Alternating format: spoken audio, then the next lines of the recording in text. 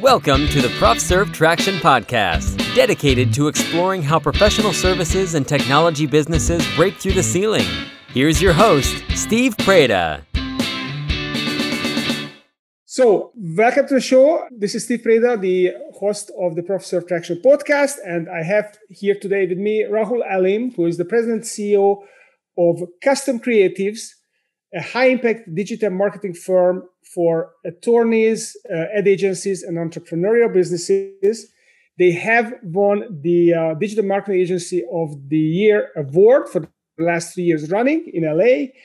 And he also owns another company called Follow Up Monster, which provides a software service that helps automated sales follow-up for salespeople, for marketing people, for the customers. So welcome to the show, Rahul. Hey, thank you so much for having me, Steve. Very exciting. So tell us a little bit about your journey. How did you get here? How did you become an entrepreneur? You know, when I stumbled into it by mistake, I did have a family full of entrepreneurs, so that was on my side.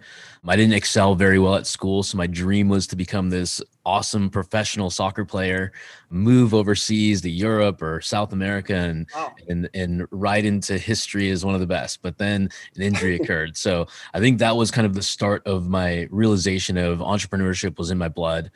And then I just never really liked working in a closed environment in a 9-to-5 position.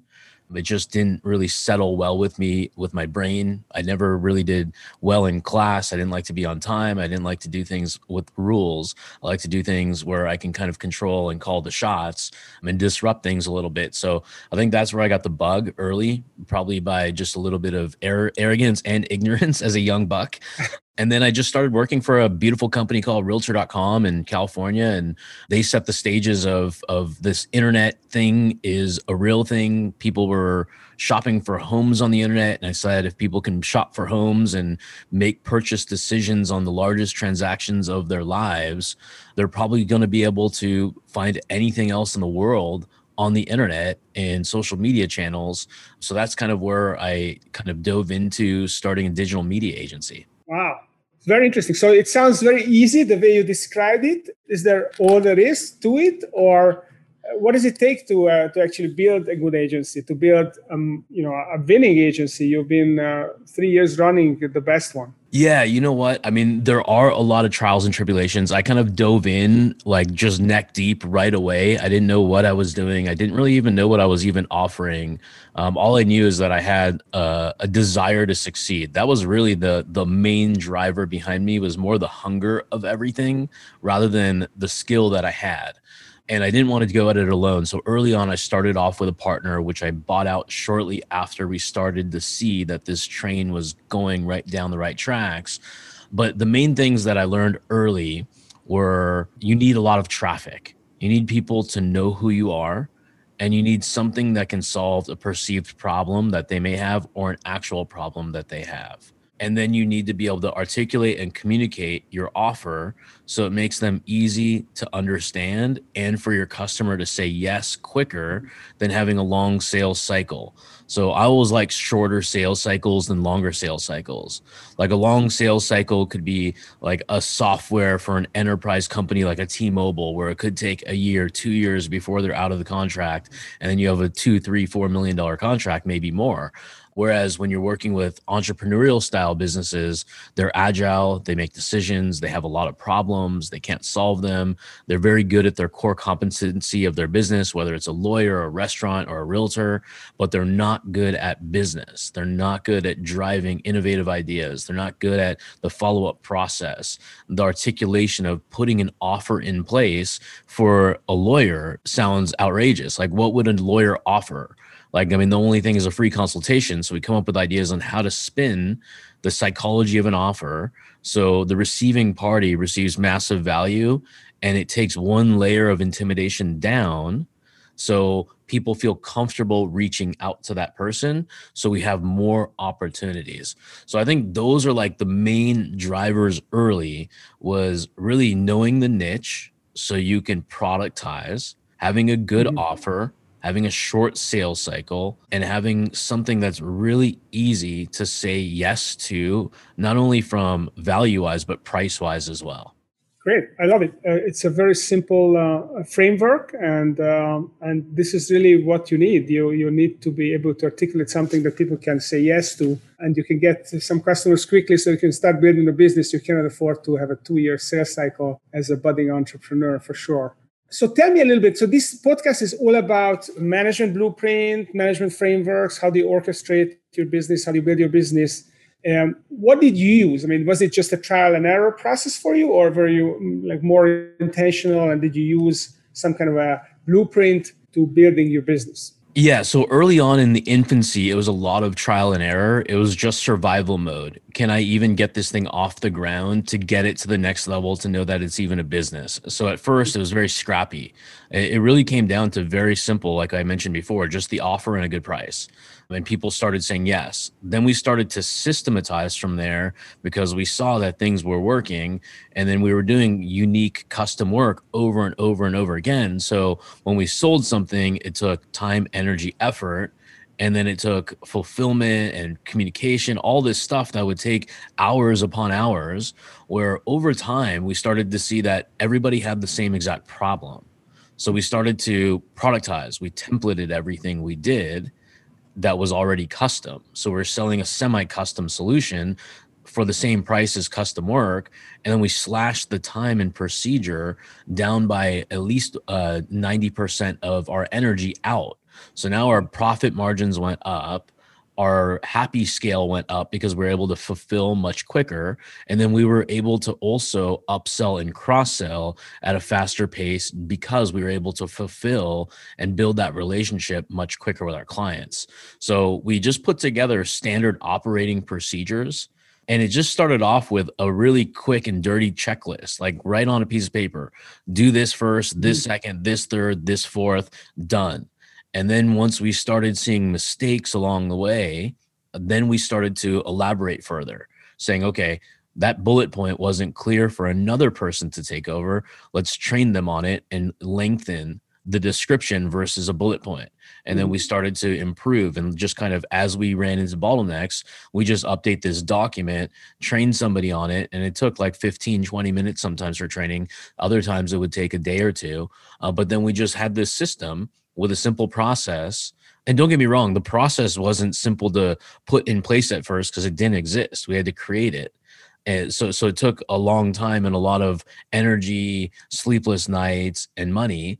Nowadays, you can shorten that gap and that cycle because you can take a lot of other people's mistakes and buy them right away because people have SOPs available and whatnot. So I always recommend shortening that gap. I wasn't smart enough in my younger days to do that or to even search for that.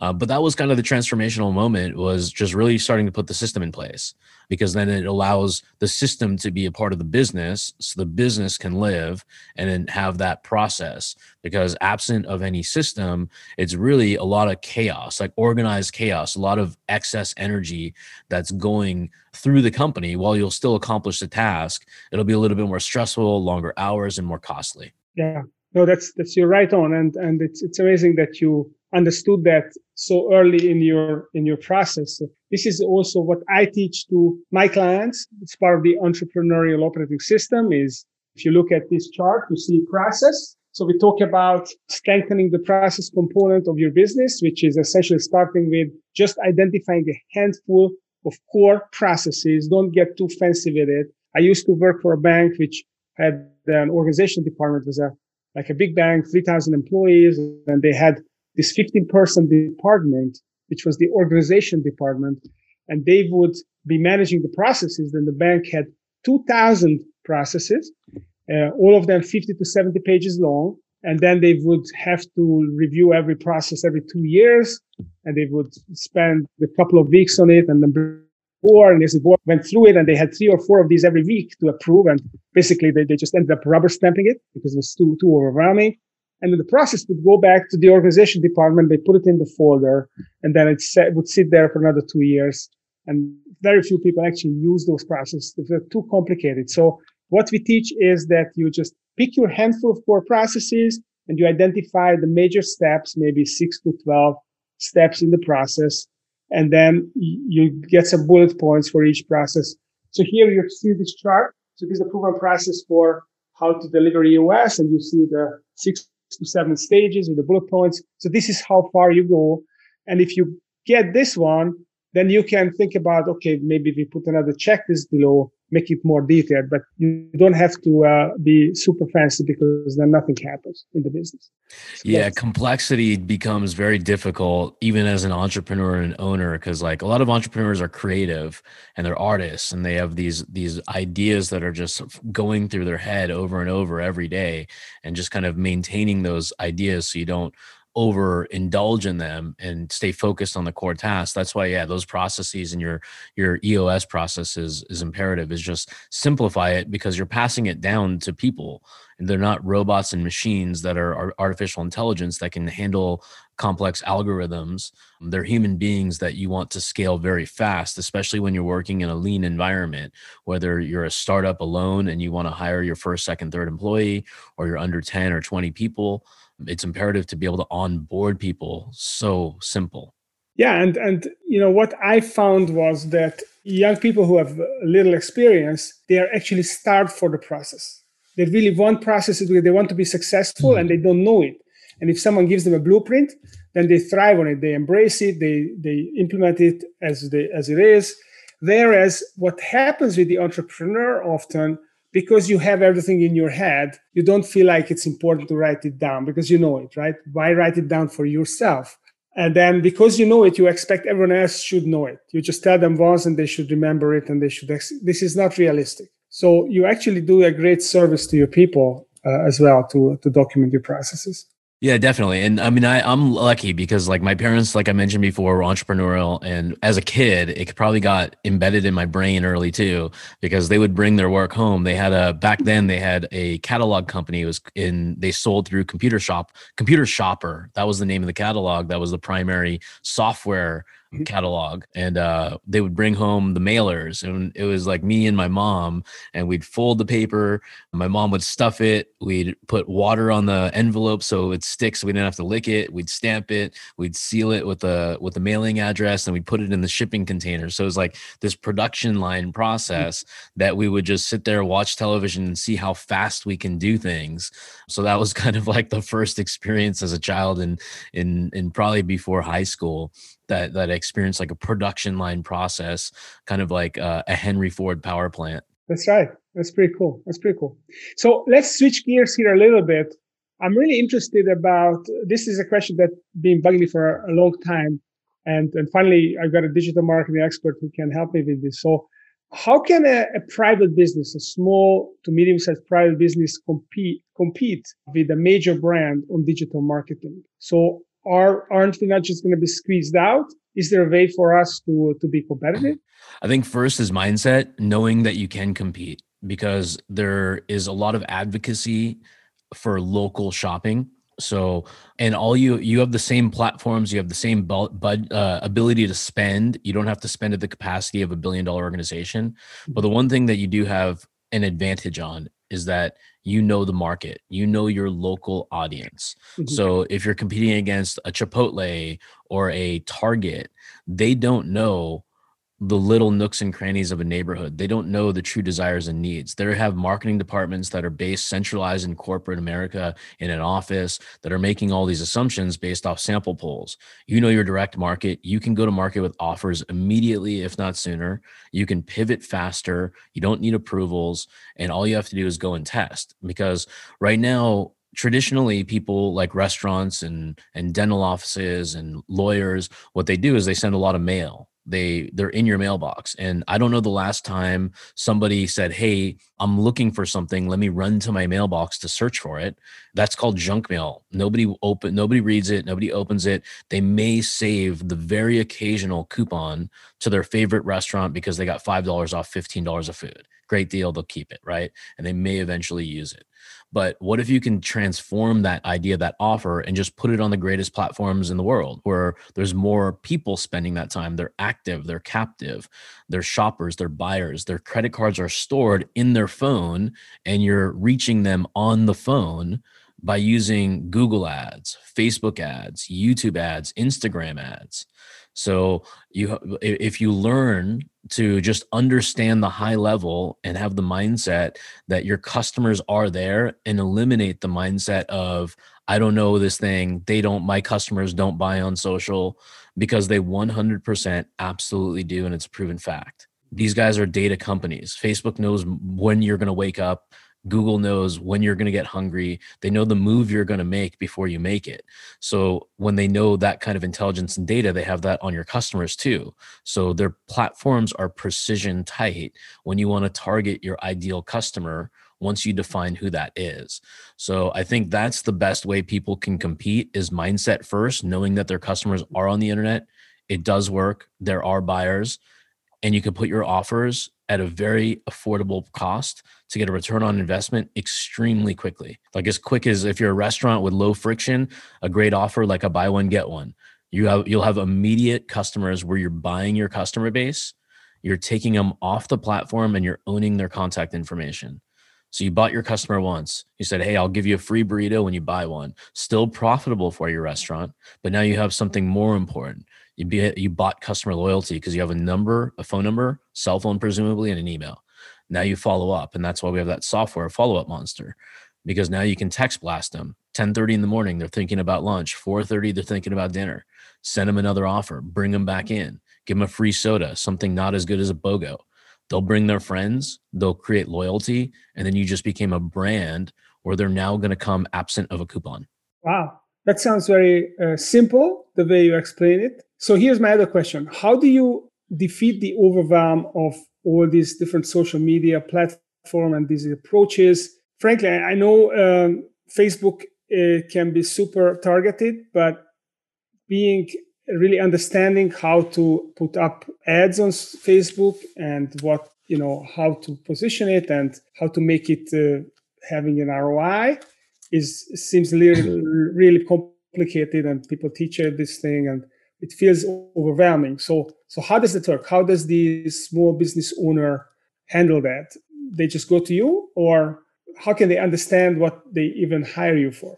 Yeah, no, definitely. So they have to have a desire to want to grow, number one. And then also, just like they're hiring an employee, you're investing in the employee to take over a position that you no longer want to do or can do, right? So if you're the cook and the owner of a restaurant, I'm just going to use this as the example, you can't be front of house. You can't be the busboy. You can't be the bartender and the server. You have to pick what you're really good at, where you add the most value in your organization. And then you hire for those other positions and you get players on the team.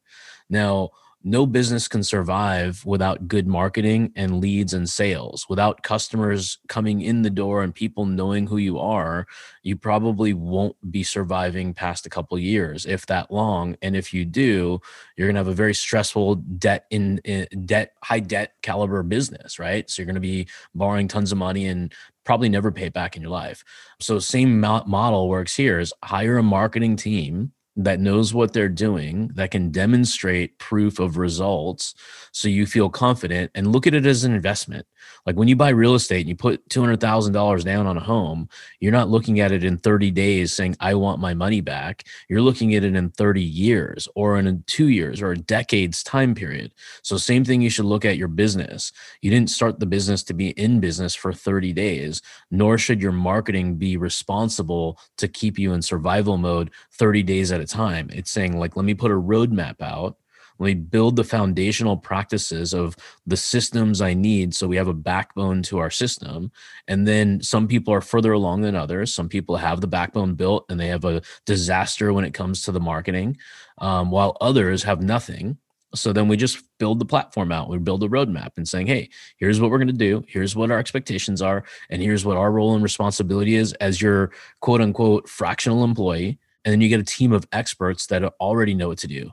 Because what the alternative can be is learn it yourself and maybe put 1 foot in, 1 foot out, dabble, burn a bunch of money, or maybe eventually figure it out in a year or two, or hire somebody who's already on the payroll that's not qualified for that position, because this is not taught in schools yet. This is still on the cusp of 2021. Colleges are still scrambling to learn digital marketing.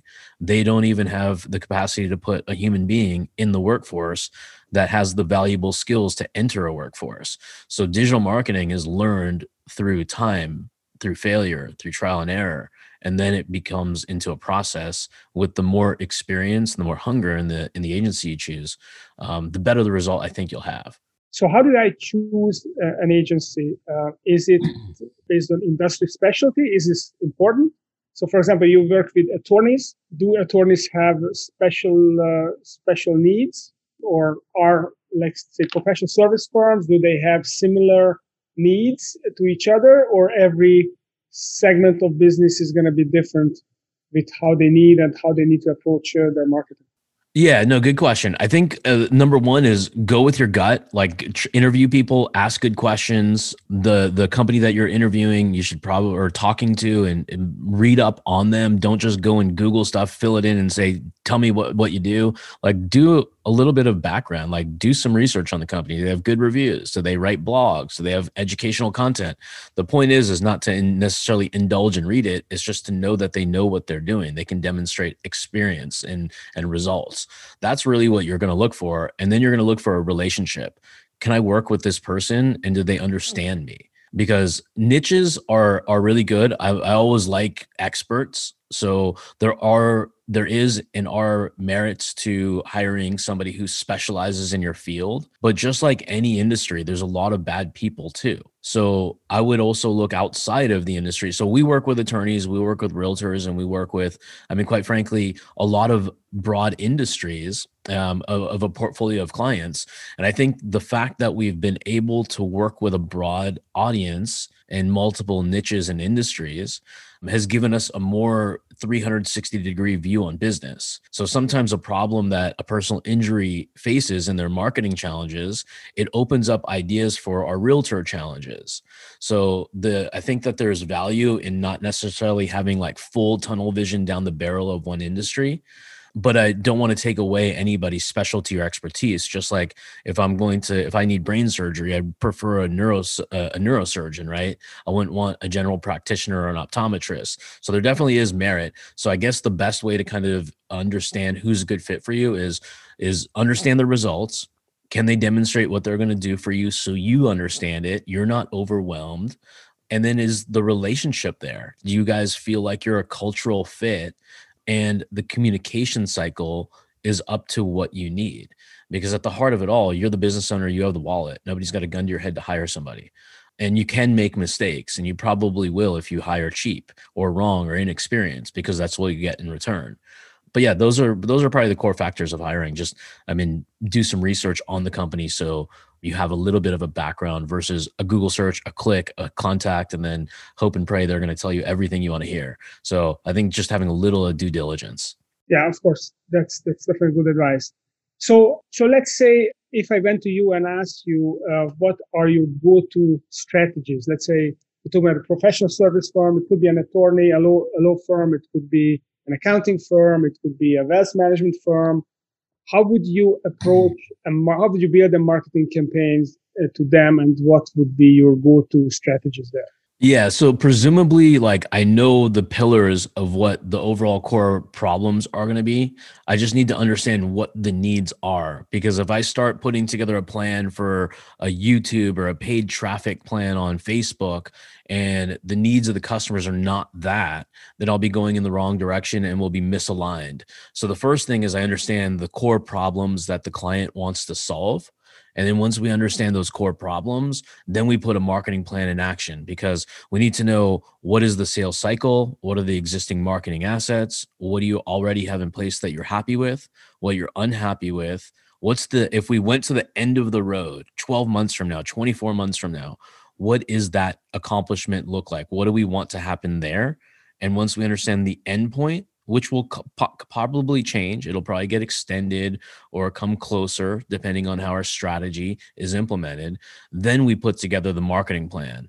Because for a bank versus that's trying to get HELOC loans, or from consumers to a personal injury attorney who needs to find people who have been in accidents in the last 30 to 60 days, to a dentist who may do emergency dental who wants people who are in pain this second, will have a different total strategy. emergency dental, pay-per-click ads so people can find it and rank high on Google for key terms around emergency dental. From personal injury, I'd probably have some sort of branding mechanism and a giveaway, like an accident guide, to build the top of the funnel and build goodwill in the marketplace, while also ranking high on Google. If they have a big enough budget, we buy our way to the hearts of customers with pay-per-click ads. And then maybe even have a content strategy behind it with written blogs, guest blogs, authority articles, and then just getting into the video game and getting our clients uncomfortable and doing Zooms just like this. So we just interview our client and get video content so we can pump it out, so we can rank higher and get in front of more eyeballs so we can take more market share. So we put together just like simple plans. And then as we're kind of devising them, we're doing it with the client, because people say, oh, send me a marketing plan.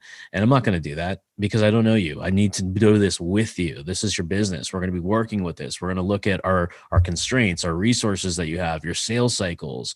Is it you doing the sales? Is it a professional salesperson? Is it business development? Is it the receptionist? Because then we're now anticipating bottlenecks. Because if I'm generating leads and you have the worst resource on the planet to handle leads, like a receptionist that's just there to answer phones and transfer phone lines and take messages, if they even are trained at a caliber to even do that well, they're certainly going to fail when we bring leads, and we'll be fired in the next 90 days. So we identify those problems, we expose those problems, and then we put in place a solution, if we can, to solve those problems.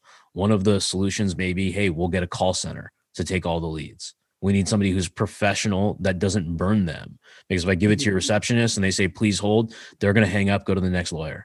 Done. Yeah. Lost a lead. You just lost a 7-figure case, a $5,000 case. We don't know, because you're not trained to adapt to the needs and desires of a customer in state of shock and pain. So we have to understand those things. So really strategically asking tons of questions so we can really kind of differentiate not only ourselves, but also put together what we want the end result to be, which is make more money. It's an investment.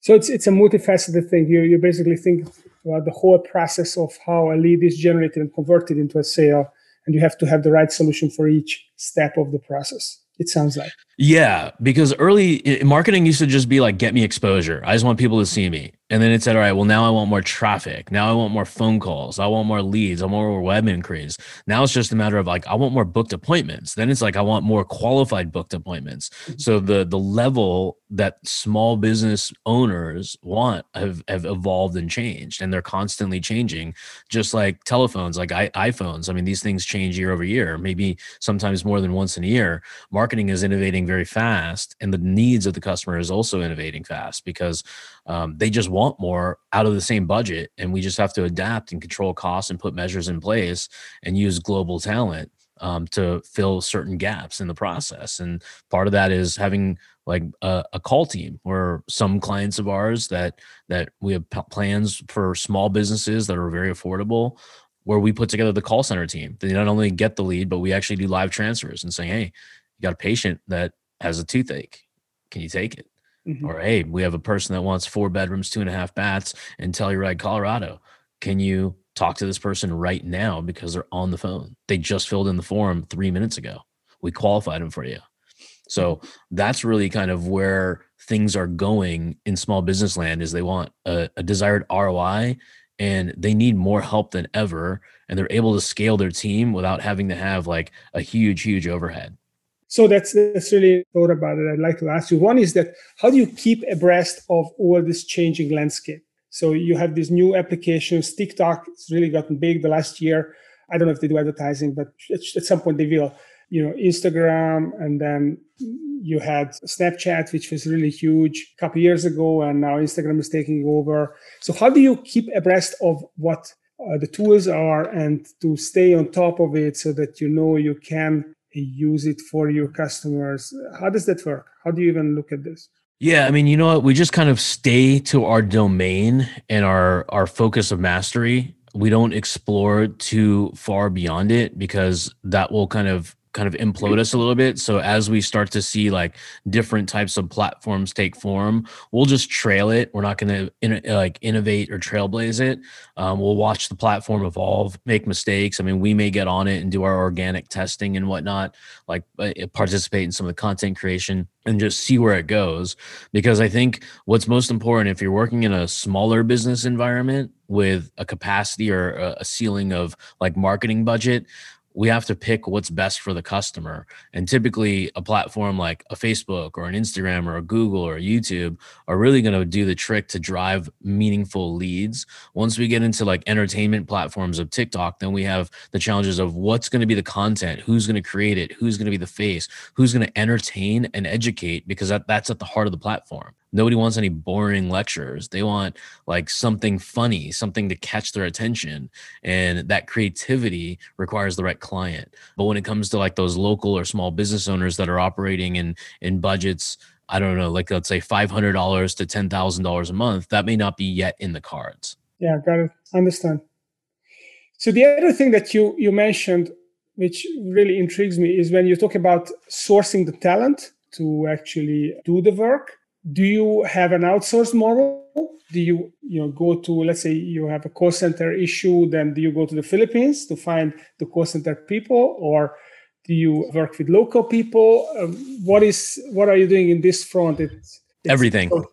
Yeah, everything. We look at talent as global. We don't look at it as talent as a box, because if I looked at talent as what's in my backyard, it's very limited. I'll be at the mercy of what's here available and in my budget, right? But when I open it up to the United States or Canada or even worldwide, I mean, it doesn't really matter that like if Michael Jordan lived in China, I'd still want him on my team, right? So it wouldn't really necessarily matter to me. So we just look at who's willing to do the job, who's willing to have the hunger, the desire, that has like wants to be on this team, culturally fit. More than anything, I don't look at skill or talent as the prime criteria. I just look at it as like, do you have the desire to want to grow and not stay static? Because I've been going to Starbucks for over a decade and I still have the same lady that still serves my same coffee. Like I wouldn't want that on my team. I love her attitude and her ability to be loyal. But one thing that I really look for is who wants to make more money, who wants to grow, who wants to take more responsibility on. So that's kind of the criteria of how we hire. And then as far as where they're located, they are worldwide, from Jakarta to India to Canada to Texas, California, Vancouver, Mexico, Dominican Republic. So we don't hire the call center. We create the talent ourselves and hire direct. So we kind of have our own at-home call center. So when I hire somebody, we'll interview them. We'll, for a very specific position, we'll train them up and role play with them before they get their feet wet with a client. And then we'll deploy them into a client account and then monitor them early on. And then they're self-running. They're up and running themselves. They can handle multiple accounts. They're ready for more responsibility. Maybe 3, 6, 9 months down the road, they're ready to kind of take that next step up a ladder. So as you go up one step in the ladder, then you take on more responsibility below you. So you may take on training the next person. You may, and then if you move up another ladder, you're now training multiple people. So it's kind of this ladder effect, more steps up the ladder, more pay, more responsibility as you go. So that allows us to have more free time to really kind of like think about the business. Cause I mean, that's really what we come up with, like as the business owner. I mean, we want to spend most of our time like really kind of like strategizing and thinking like, what's the one offer that we can ride this year? We have to may come up with 10 or 12.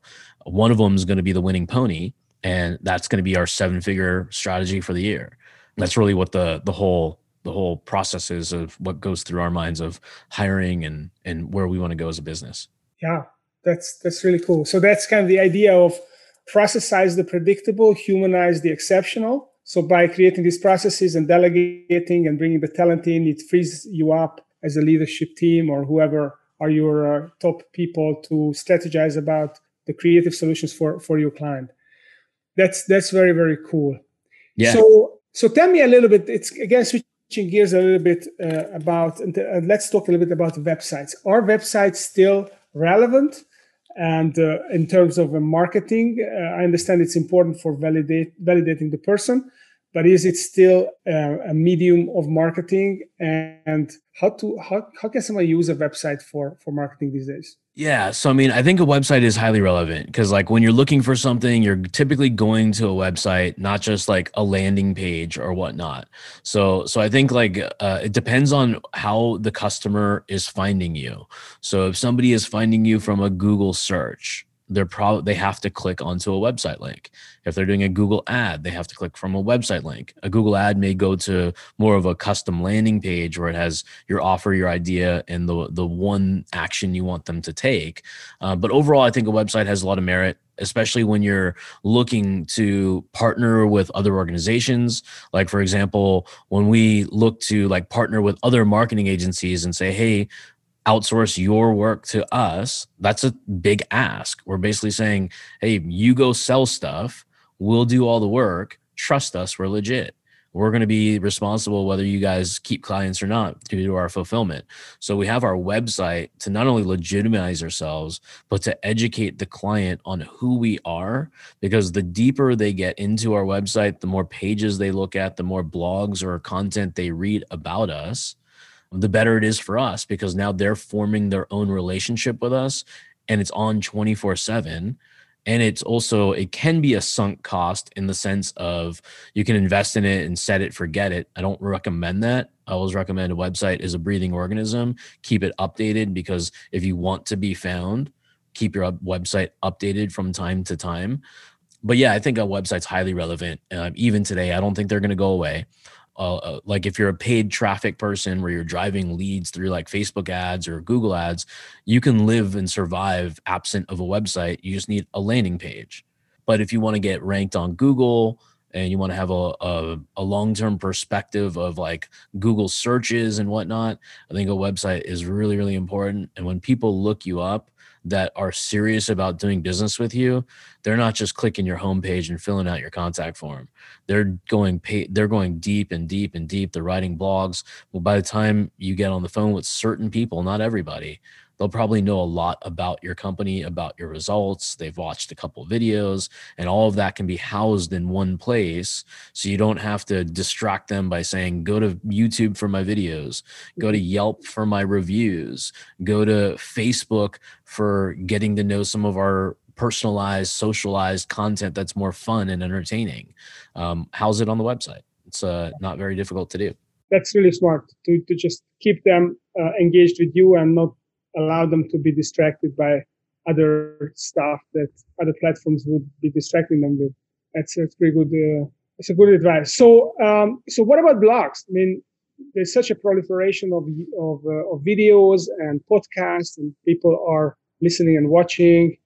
Are blogs still relevant, or are they kind of still there, but they are waning? What is happening with blogs? Yeah, I mean, well, that's the food Google eats on right now, right? So people, if you go to like Google right now and search any term possible and go below the pay-per-click results and click on something, there's a good chance you're going to find a blog or some form of quality content that Google ranks. So I wouldn't necessarily look at necessarily as just the term blog.